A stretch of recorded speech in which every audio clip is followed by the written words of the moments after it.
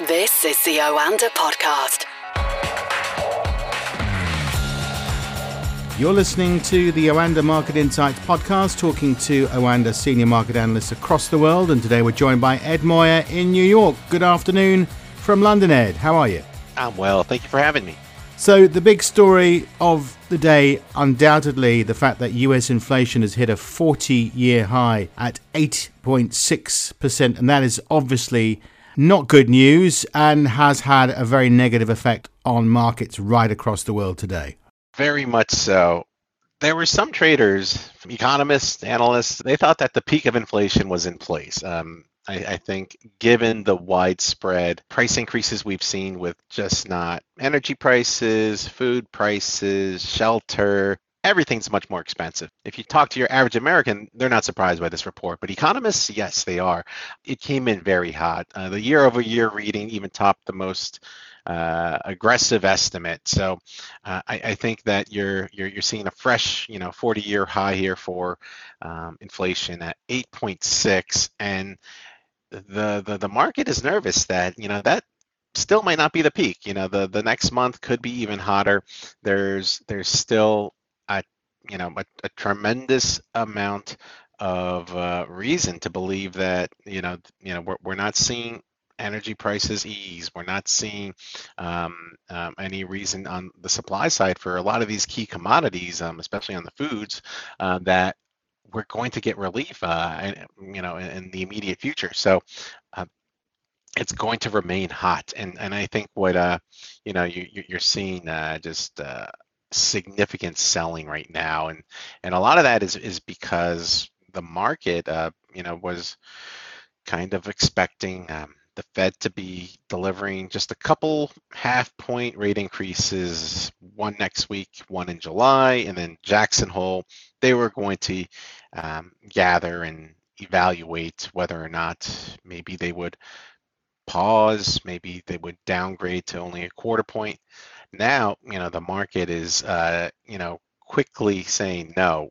It's the Fed's going to be able to commit to a half point in September, and even just now, the money markets. When you take a look at the Fed hike premium across that OIS curve, looks like we might be pricing in a 75 basis point rate hike. So there's for next week's meeting, that is.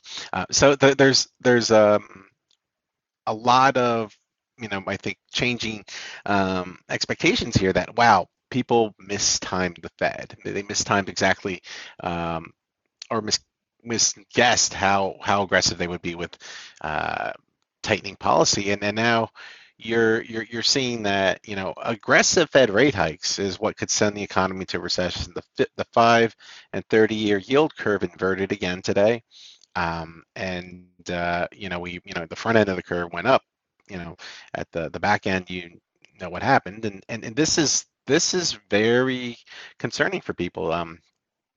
Aggressive Fed rate hikes is going to tighten conditions here, and that's going to really stunt economic growth. And what was also interesting was that, 90 minutes after that inflation report, we saw a record low with the University of Michigan sentiment reading. So consumer sentiment at a record low. Current conditions, sentiment, all came in much worse than expectations. I think it's very important to point out that sentiment, it was the prior month, the May reading was at 58.4. Today came in at 50.2. So a significant deterioration there. Expectations were for it to stay really steady around 58. So you're seeing a much weaker outlook. There's when the consumer is that concerned about current conditions and with expectations, and with inflation forecasts all edging higher, the market is going to expect, wow, we're going to see some weakness in consumer spending probably, and that's why you're seeing the S&P drop significantly, and this does not seem like the environment where you're going to be hearing people say this is the time to buy the dip. It seems that we're where the markets are starting to, you know, figure out that, okay, the Fed has to fight inflation. They have to go forward with these rate hikes. And eventually, when you see demand destruction, that will lead to softer inflation. And then eventually the Fed can, ease up on tightening. But, we're nowhere near that argument. And so this is going to be a messy period for, the next few policy meetings and, possibly going into the end of the year. Can you remember a time where a US central bank or indeed a UK central bank increased rates by 0.75? I can't. It's been a while. I think, you have to go back to the 70s style inflation where that was, you saw, a very aggressive round of tightening. I think, some people are rivaling, these current, rate hikes to what we saw in 1994. I think what's really difficult to get a handle on is that it's all about inflation right now, and because the economy is in such a good shape, we could continue to see this deterioration with sentiment. But I mean, there's still going to be a tremendous amount of summer vacationing, spending in June, July.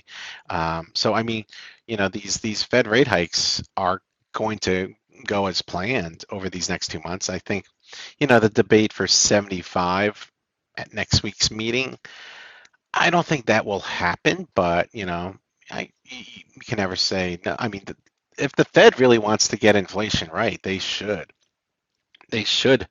um, be more aggressive, and I mean that will eventually translate into a bigger economic slowdown. But the Fed's in a can't win situation right now. They were late to fight inflation, and now they have to choose. What do they want to do? Do they want to, properly address inflation and then, eventually, you'll send this economy into probably a recession, or do they tap the brakes and then, you have stagflation risks persisting much longer, and that is terrible for growth long term. So I think the hope is they're going to be aggressive, and I think though you'll probably still see just a half-point rate increase next week. You're probably right there, Ed. Meanwhile, on the other side of the Atlantic, we've had the ECB talking about rates as well, and they are set to rise for the first time in more than a decade as that single block grapples with record inflation. The ECB said it would hike rates by 0.25 percentage points in July. That's minuscule when you consider where the US and possibly the UK are going at the moment. Certainly the US is way ahead of the curve. And you rightly said that they've been a bit late dealing with this situation of inflation, but the ECB are even further behind, aren't they?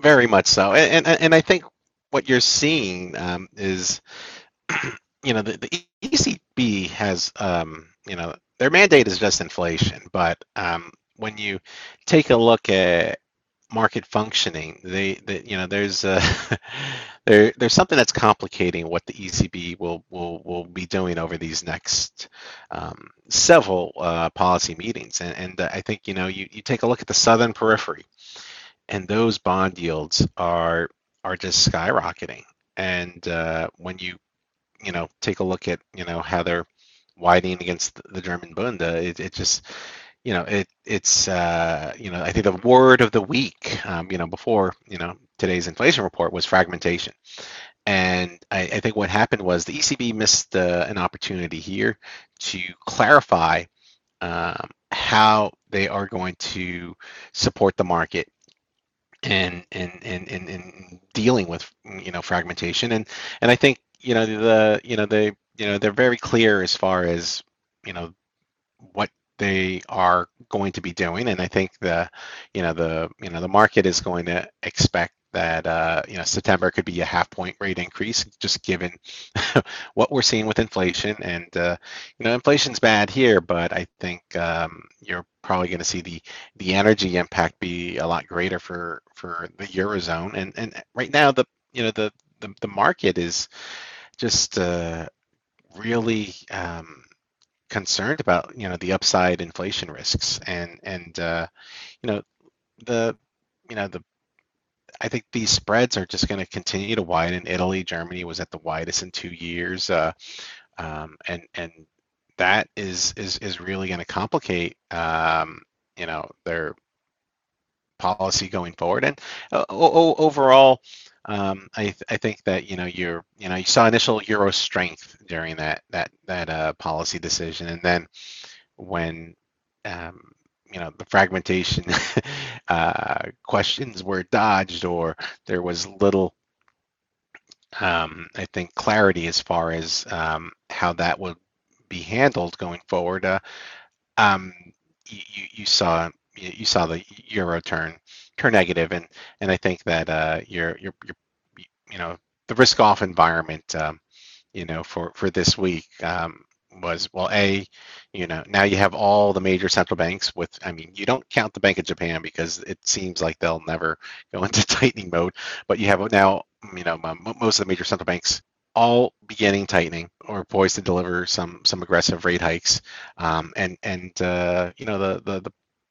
party's over as far as the stimulus trade goes. So this has been a difficult environment that's been good for King Dollar, and you're probably going to see this is going to be just we're going to have a lot of red days for equities, and I think that there's expectations that until inflation, there's optimism that the peak's in place. It's going to be a sell the rally type mentality on Wall Street. Let's talk crypto now, Ed, and some very interesting stories about crypto. And the famous Winklevoss twins are being currently sued, I believe, by the CFTC. What's the story behind that? I think right now we're in the whole cryptoverse.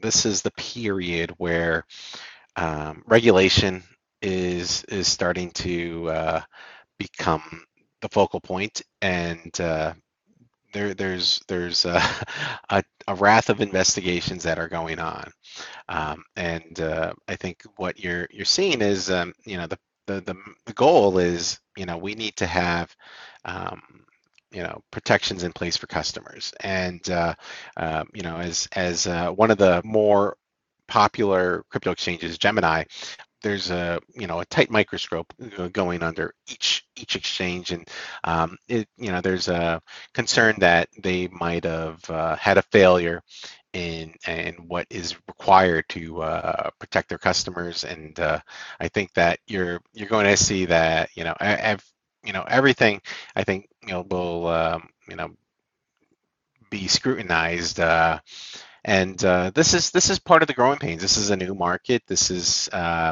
something that I think, given the fame that the Winklevoss twins have, it just shows you that the government regulatory bodies that are in charge of trying to clean up this space are going about it. They're understaffed. This is something that is really just kind of keeping the headlines negative for crypto. I think that there's it just seems that this the last few weeks, it's just been negative story after negative story.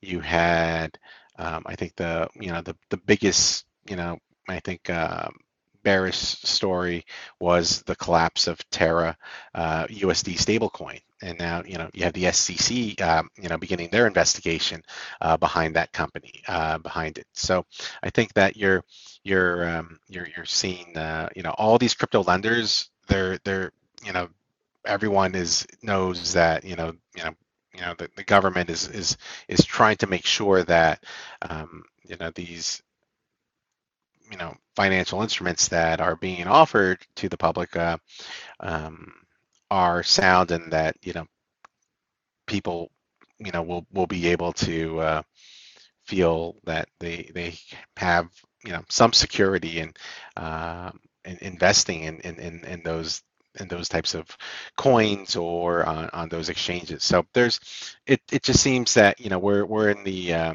early stages of all this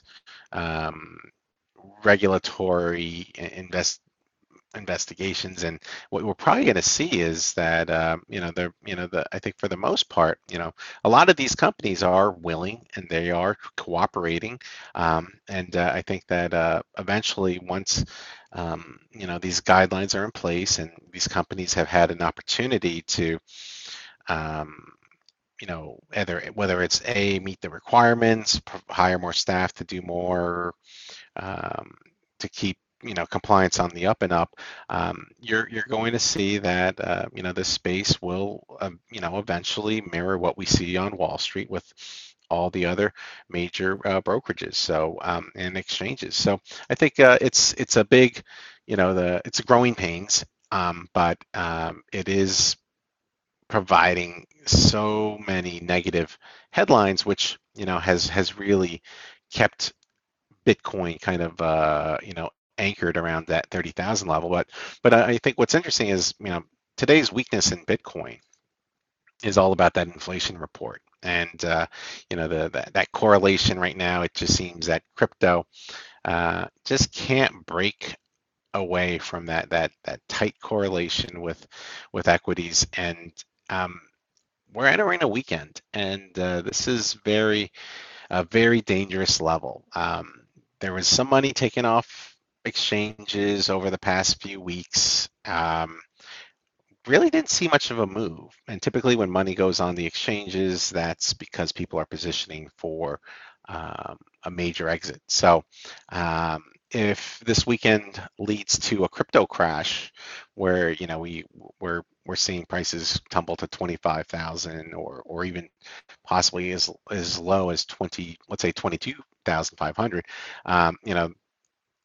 that potential is right now, I think, on the table. So I think the volatility it's really been stuck in such a tight range, but given the way the market's positioned, and given how minimal Bitcoin's weakness is. I mean, Bitcoin's only down 2.4%. The S&P 500 is down 2.9. Nasdaq 3.6. Normally, it's the other way around. The crypto volatility is greater than what we see in equity. So this is going to be a very difficult environment for crypto, and especially if you see that whale technical selling, and taking advantage of illiquid periods over the weekend is something that we've talked about in prior podcasts. So be careful this weekend. Let's talk about the next few days ahead. What should we look out for as far as the latest data and news that we might expect is concerned? There is a lot. The main event for a lot of traders will be the BOE. They're set for their fifth rate hike. The Fed will deliver their rate hike. BOJ will stand pat. You have some big data from China, retail sales. You have India will have CPI. So it's going to be a busy week. I will be fixated over what happens with Treasury yields. It looks like we're gonna make a run for those recent highs. I have my I have only so much real estate. The work from home, I got my 5 monitors with the desktop, and then I do have the laptop on the side. But I got my inversion charts set up. Watching the 10s and 2s. We're at 13.8 basis points. We inverted on the 5s and 30s, but this is where you're going to get all those global growth concerns. U.S. will also have retail sales, Empire Manufacturing, the first of the regional surveys, which is supposed to show a little bit of a pickup here. So I mean, there's a lot, but I think we're going to look to see when traders, after a weekend of reading a lot about doom and gloom and inflation, and then seeing where energy prices are, do we continue to see the bond market sell-off go? And if it does, then there's probably going to be more red on the screen next week. Okay, Ed, thanks very much for joining us today, and we'll speak to you again soon. Thanks, Johnny. This is the Oanda Podcast.